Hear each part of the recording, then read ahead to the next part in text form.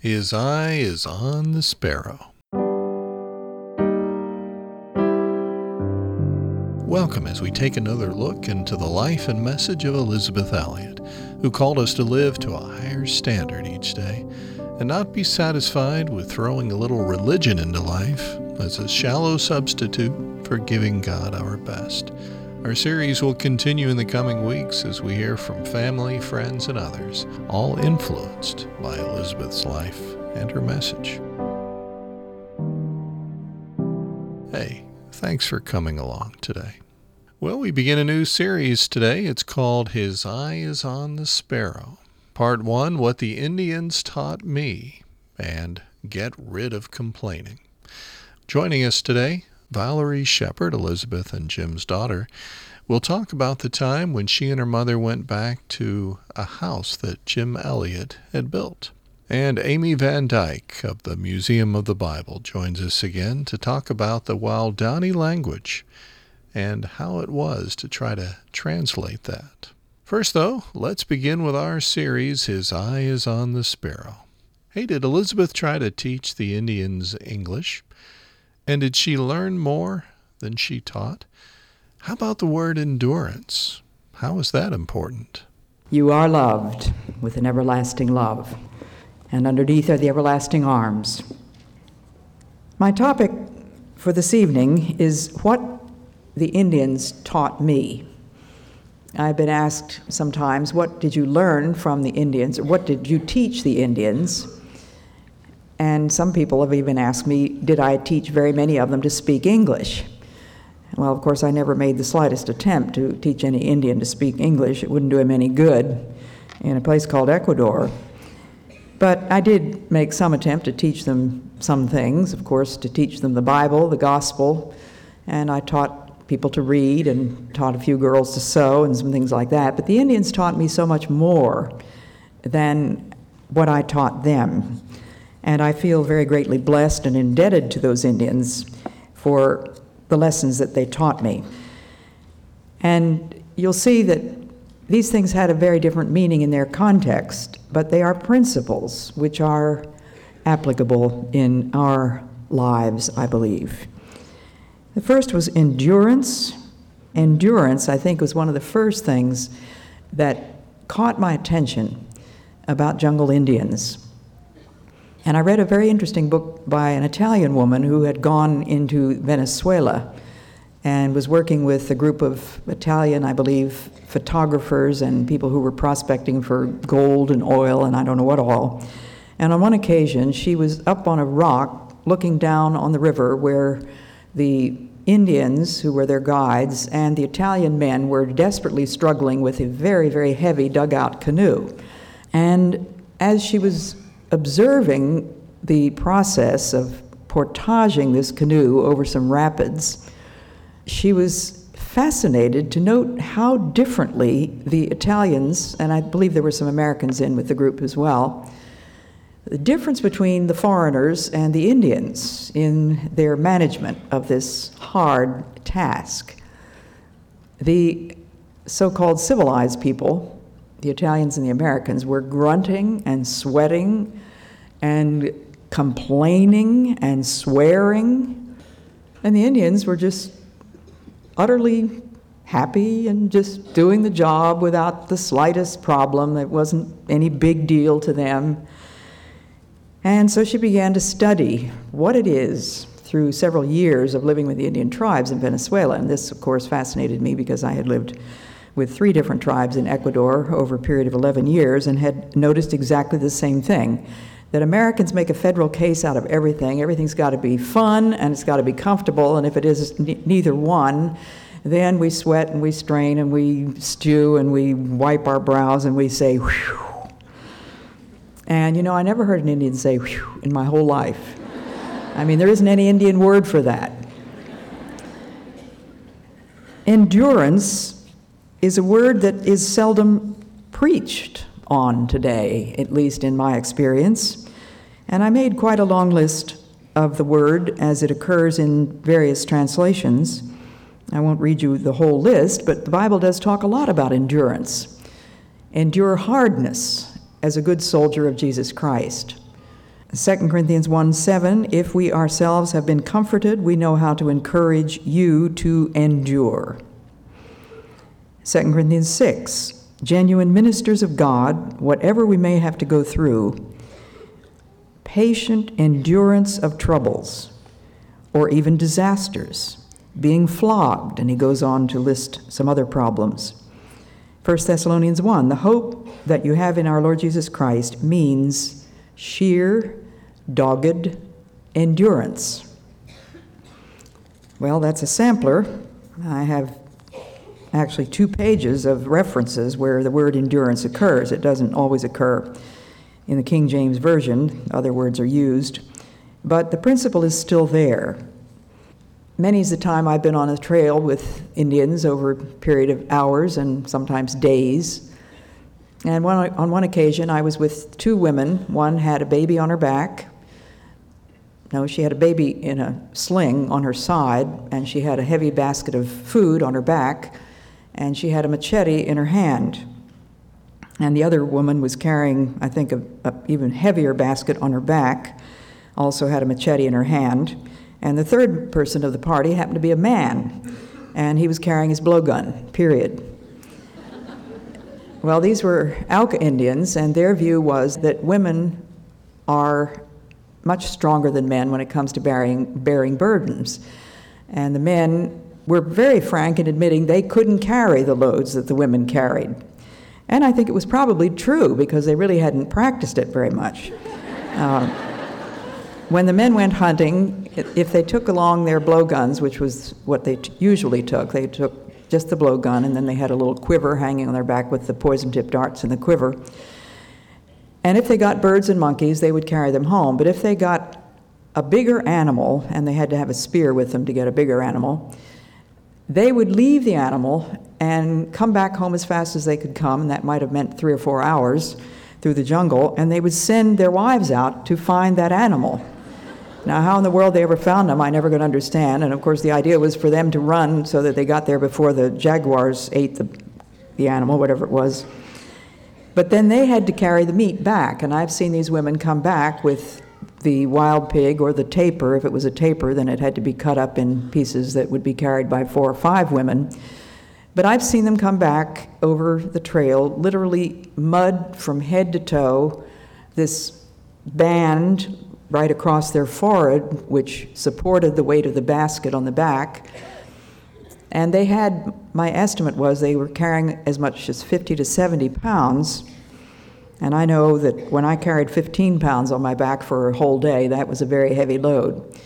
And you know, those women would just quietly stoop down, slip this tump line from their forehead with their heads back so that they could release the basket on their back.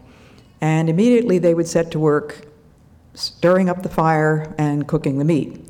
Not a word about, what a trip, what a day, you know, look at you guys sitting here waiting for us. Nary a word like that, nary a word of complaint. Sheer, dogged endurance. And on this particular day that I was with the 3 on the trail, we had walked maybe 3 hours or so, and then it was time to take what they called a break, which consisted of drinking a little chicha. Chicha is a milky, rather slightly sour, stringy, lukewarm, lumpy drink, which is made in the following fashion. They steam manioc, which is a starchy tuber shaped about like a carrot, but about that long, brown skin on the outside, white on the inside. It's cultivated by the women, and it's very good. It is the staple food of all Amazon Indians. And they would steam this, then they would put it out into a huge wooden tray on the ground, and the women would sit around this tray and pound it with a pestle rather, until it was pretty much like mashed potatoes, except that it was lumpy and stringy. It was impossible to get it very smooth.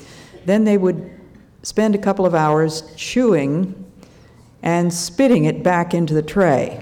And when they had chewed and spat perhaps a third of what was in there, then they would squish it around with their hands and pick up maybe 3 pounds and wrap it in banana leaves and tie it up with a vine. And then it would be set aside for about 3 days, and it would be slightly fermented. I presume it was sort of a mild form of beer. But that's what chicha was. And so it was time to take a chicha break. And as we sat down beside the trail, the two women took these baskets off their backs, and the man with his blowgun sat down waiting to be served his chicha. And so I just said to him, or I said to Mancamo, the woman, I said, Mancamo, why don't you let Monga carry the basket now? And she looked at Monga and she said, Monga, carry the basket? He's a man. He couldn't carry that. And he agreed heartily.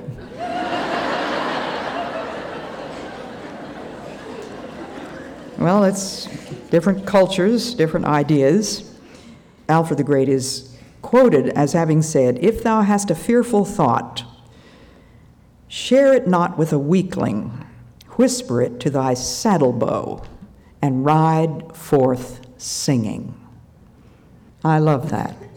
And Amy Carmichael loved it, and that's where I got it. I found it in one of her books. There's so many things in life that call for simple endurance, not complaining, not self-pity, but just endurance. And if any of you, those of you that have read Amy Carmichael's biography called A Chance to Die, she tells very early in the book how on one occasion she had a very bad pain when she was a little child, and her mother gave her the standard pink powder that they used for remedies. And after an hour or so, she came back to her mother and she said, but mother, the pain is still there. And her mother said, well, I'm sorry, dear. And she said, but mother, it is a very bad pain. It is a terrible pain. And her mother said, I'm afraid you must bear it patiently. Teaching a very small child to endure.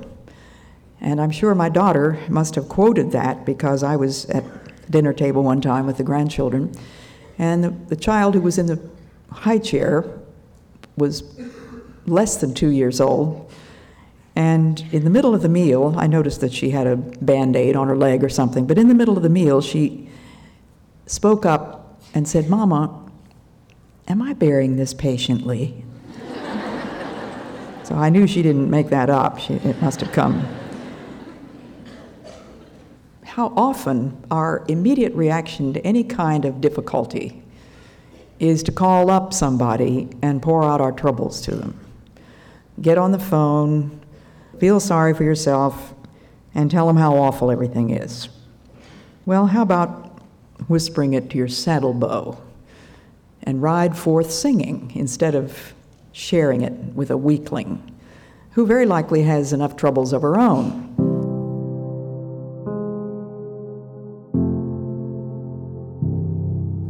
His Eye is on the Sparrow, Part 1, and that was What the Indians Taught Me. Later on in Part 2, we'll hear about getting rid of complaining.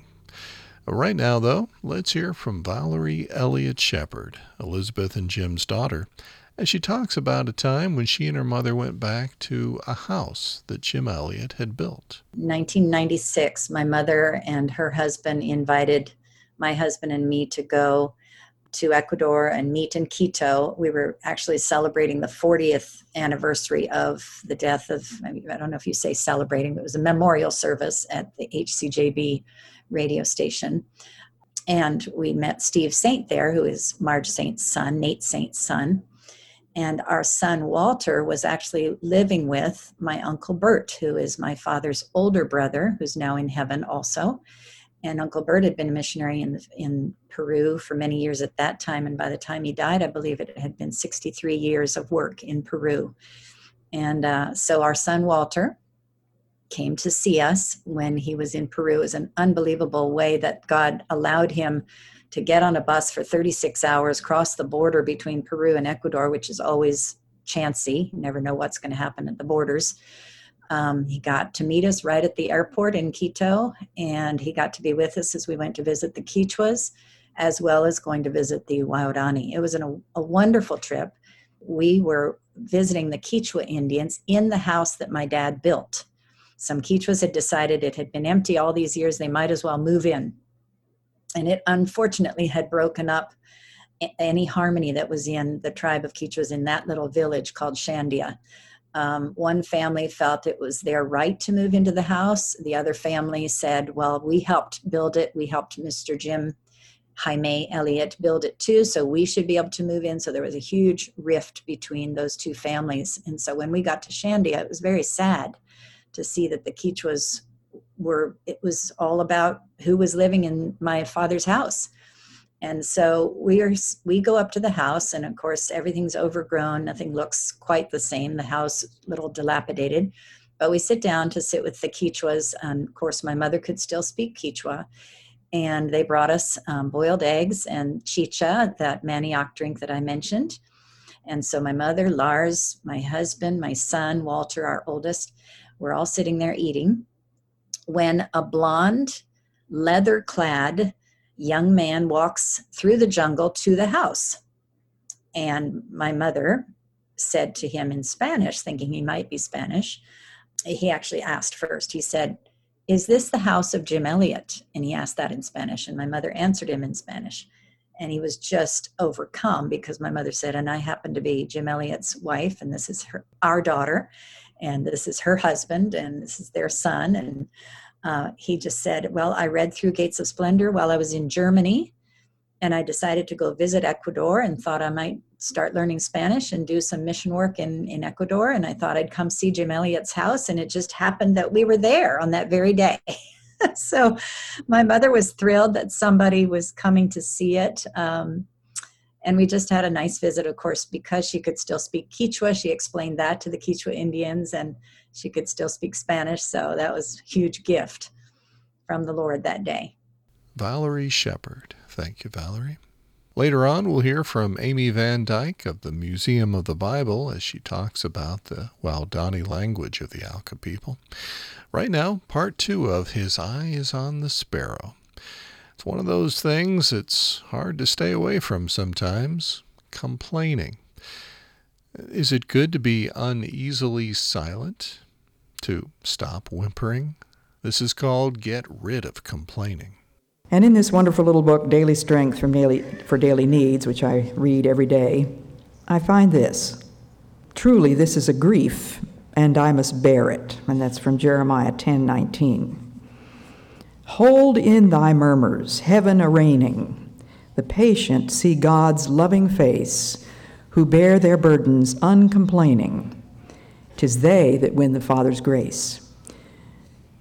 And then a quotation from J.P. Greaves on the same page: do not run to this and that for comfort when you are in trouble, but bear it.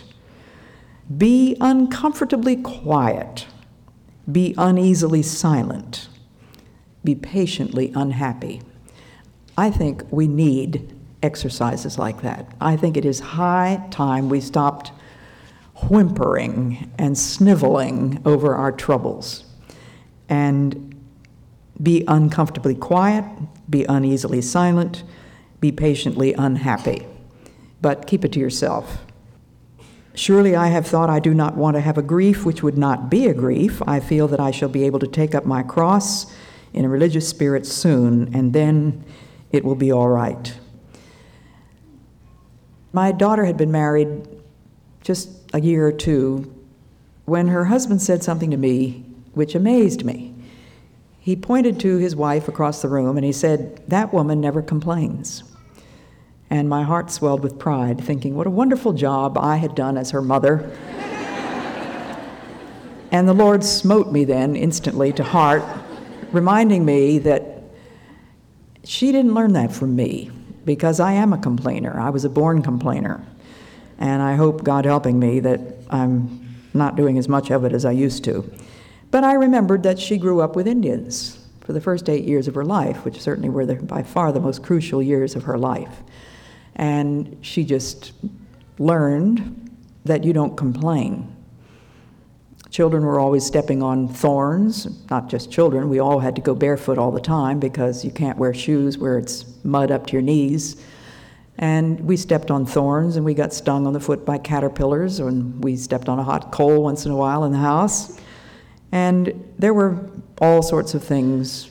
We had mist and mud and mold and mildew and mosquitoes and vampire bats and piranhas, those fierce fish in the rivers that are supposed to be able to clean a man's skeleton right down to nothing in about 10 minutes. Electric eels, alligators were all in the river that we swam in. But these little troubles, such as stepping on thorns or hot coals, nobody made a big fuss about. And you know why your children complain so much? They learned that. Think about it. It is learned behavior. And endurance is learned behavior. My husband and my daughter and her husband and my oldest grandson were visiting the Aucas on the Korodai River, not very far from where 5 men had been killed in 1956. Our host and hostess were Steve Saint, son of Nate Saint, the pilot, who had also been killed. Steve and his wife, Ginny, have established a little sort of a village on the Korodai River, and during our 2 days there, we saw the Indians lowering a dugout canoe from what I would guess was about maybe a 25 or 30-foot cliff down into the river. A very touchy job. It's a very, very heavy thing. And after they had accomplished that part of it, then here came an Indian down this absolutely oil-slick, steep descent of mud from the top down to the river, carrying this huge motor, outboard motor on his shoulder. I couldn't even imagine how he would do it.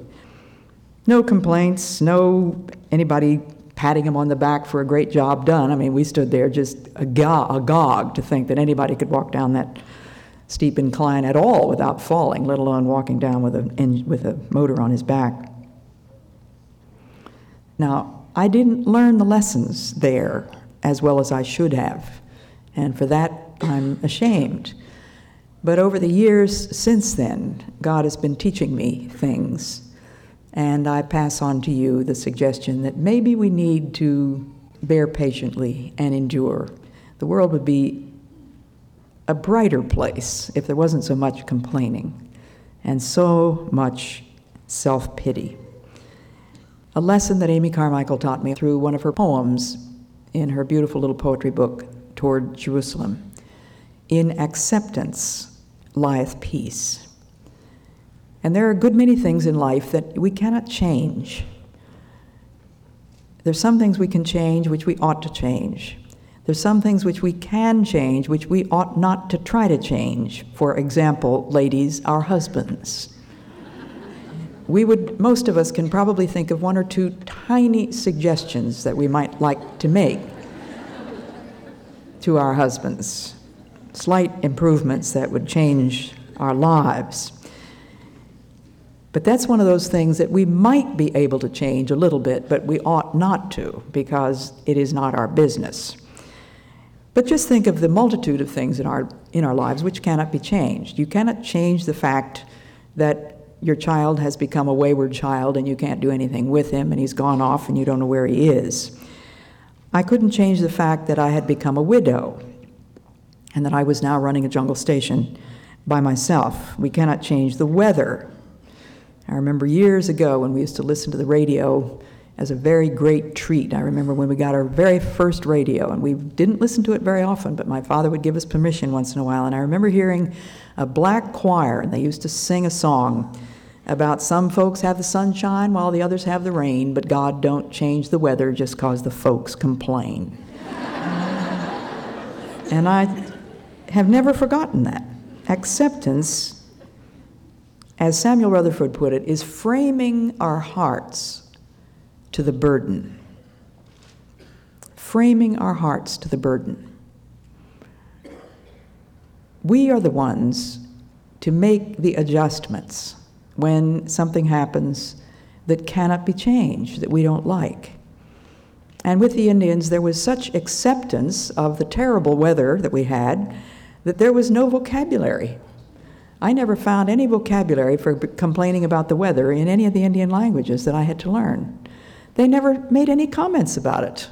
It could be pouring rain, but what's the difference? And while we were visiting Steve, there were some torrential rains. And I stood there in his fairly comfortable house. It's a board house with a tarp for a roof.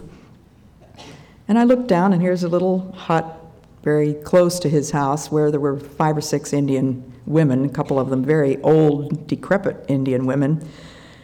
And they just wandered out of the house into the pouring rain. I mean, it was coming down in sheets. No attention to it whatsoever, just this is the way life is. Acceptance. Framing one's heart to the burden.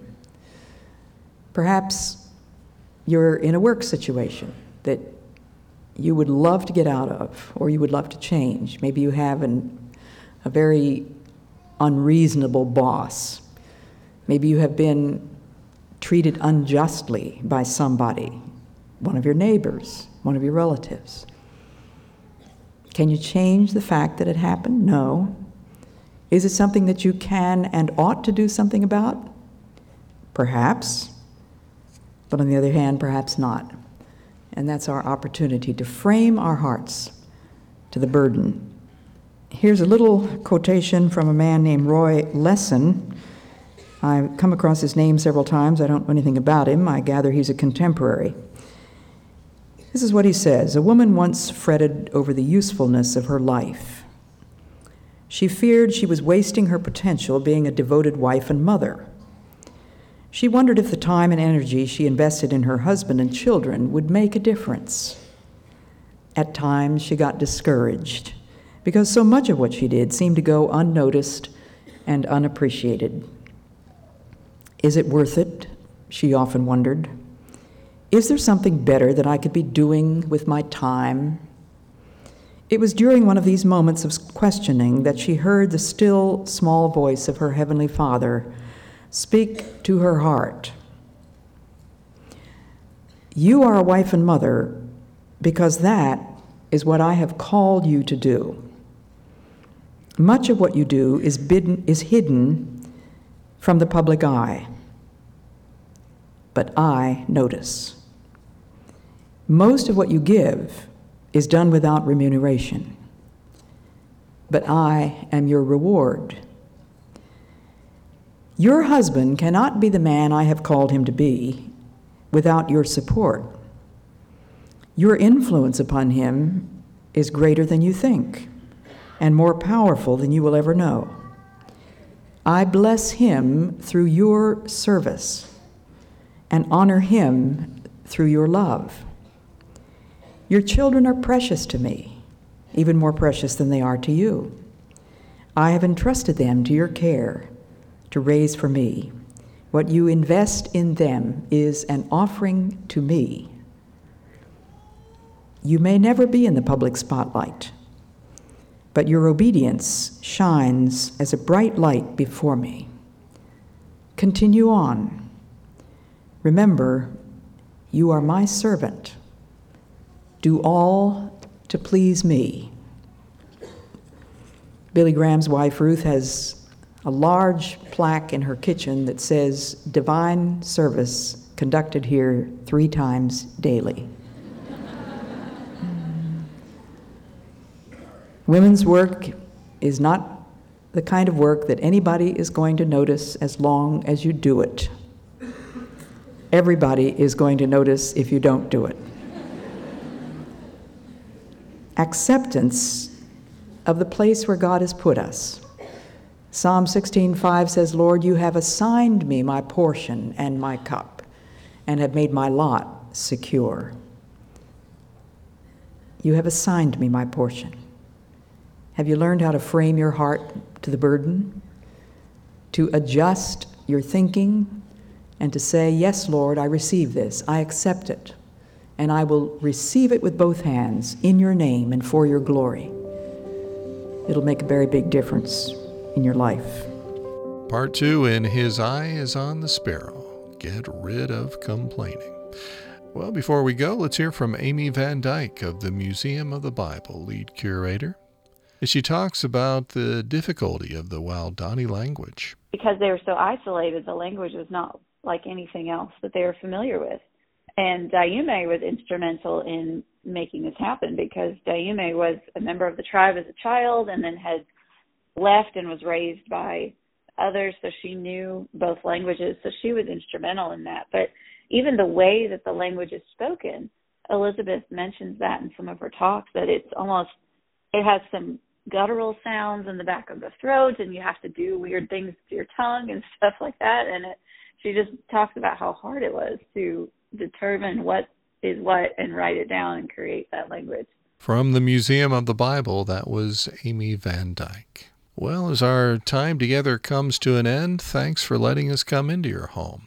Maybe along with you as you are getting some exercise, maybe in the office. Maybe that's where we found you. Thanks for letting us join you. On behalf of the Elizabeth Elliot Foundation, in cooperation with the Bible Broadcasting Network, let me invite you to visit elizabethelliot.org. More lectures, more devotionals, videos, Gateway to Joy programs, and more. elizabethelliot.org. A Noel C. writes, I had not heard of Elizabeth Elliot until a friend shared this podcast with me. I have listened to every episode and look forward to each Sunday and Wednesday when a new episode is released. When I listen, I glean valuable and applicable wisdom to apply to parenting, marriage, and my daily life as a Christian. Well, thank you for your encouragement. That review from a listener on Apple Podcasts. Well, until next time, may God remind you each and every day, you are loved with an everlasting love, and underneath are the everlasting arms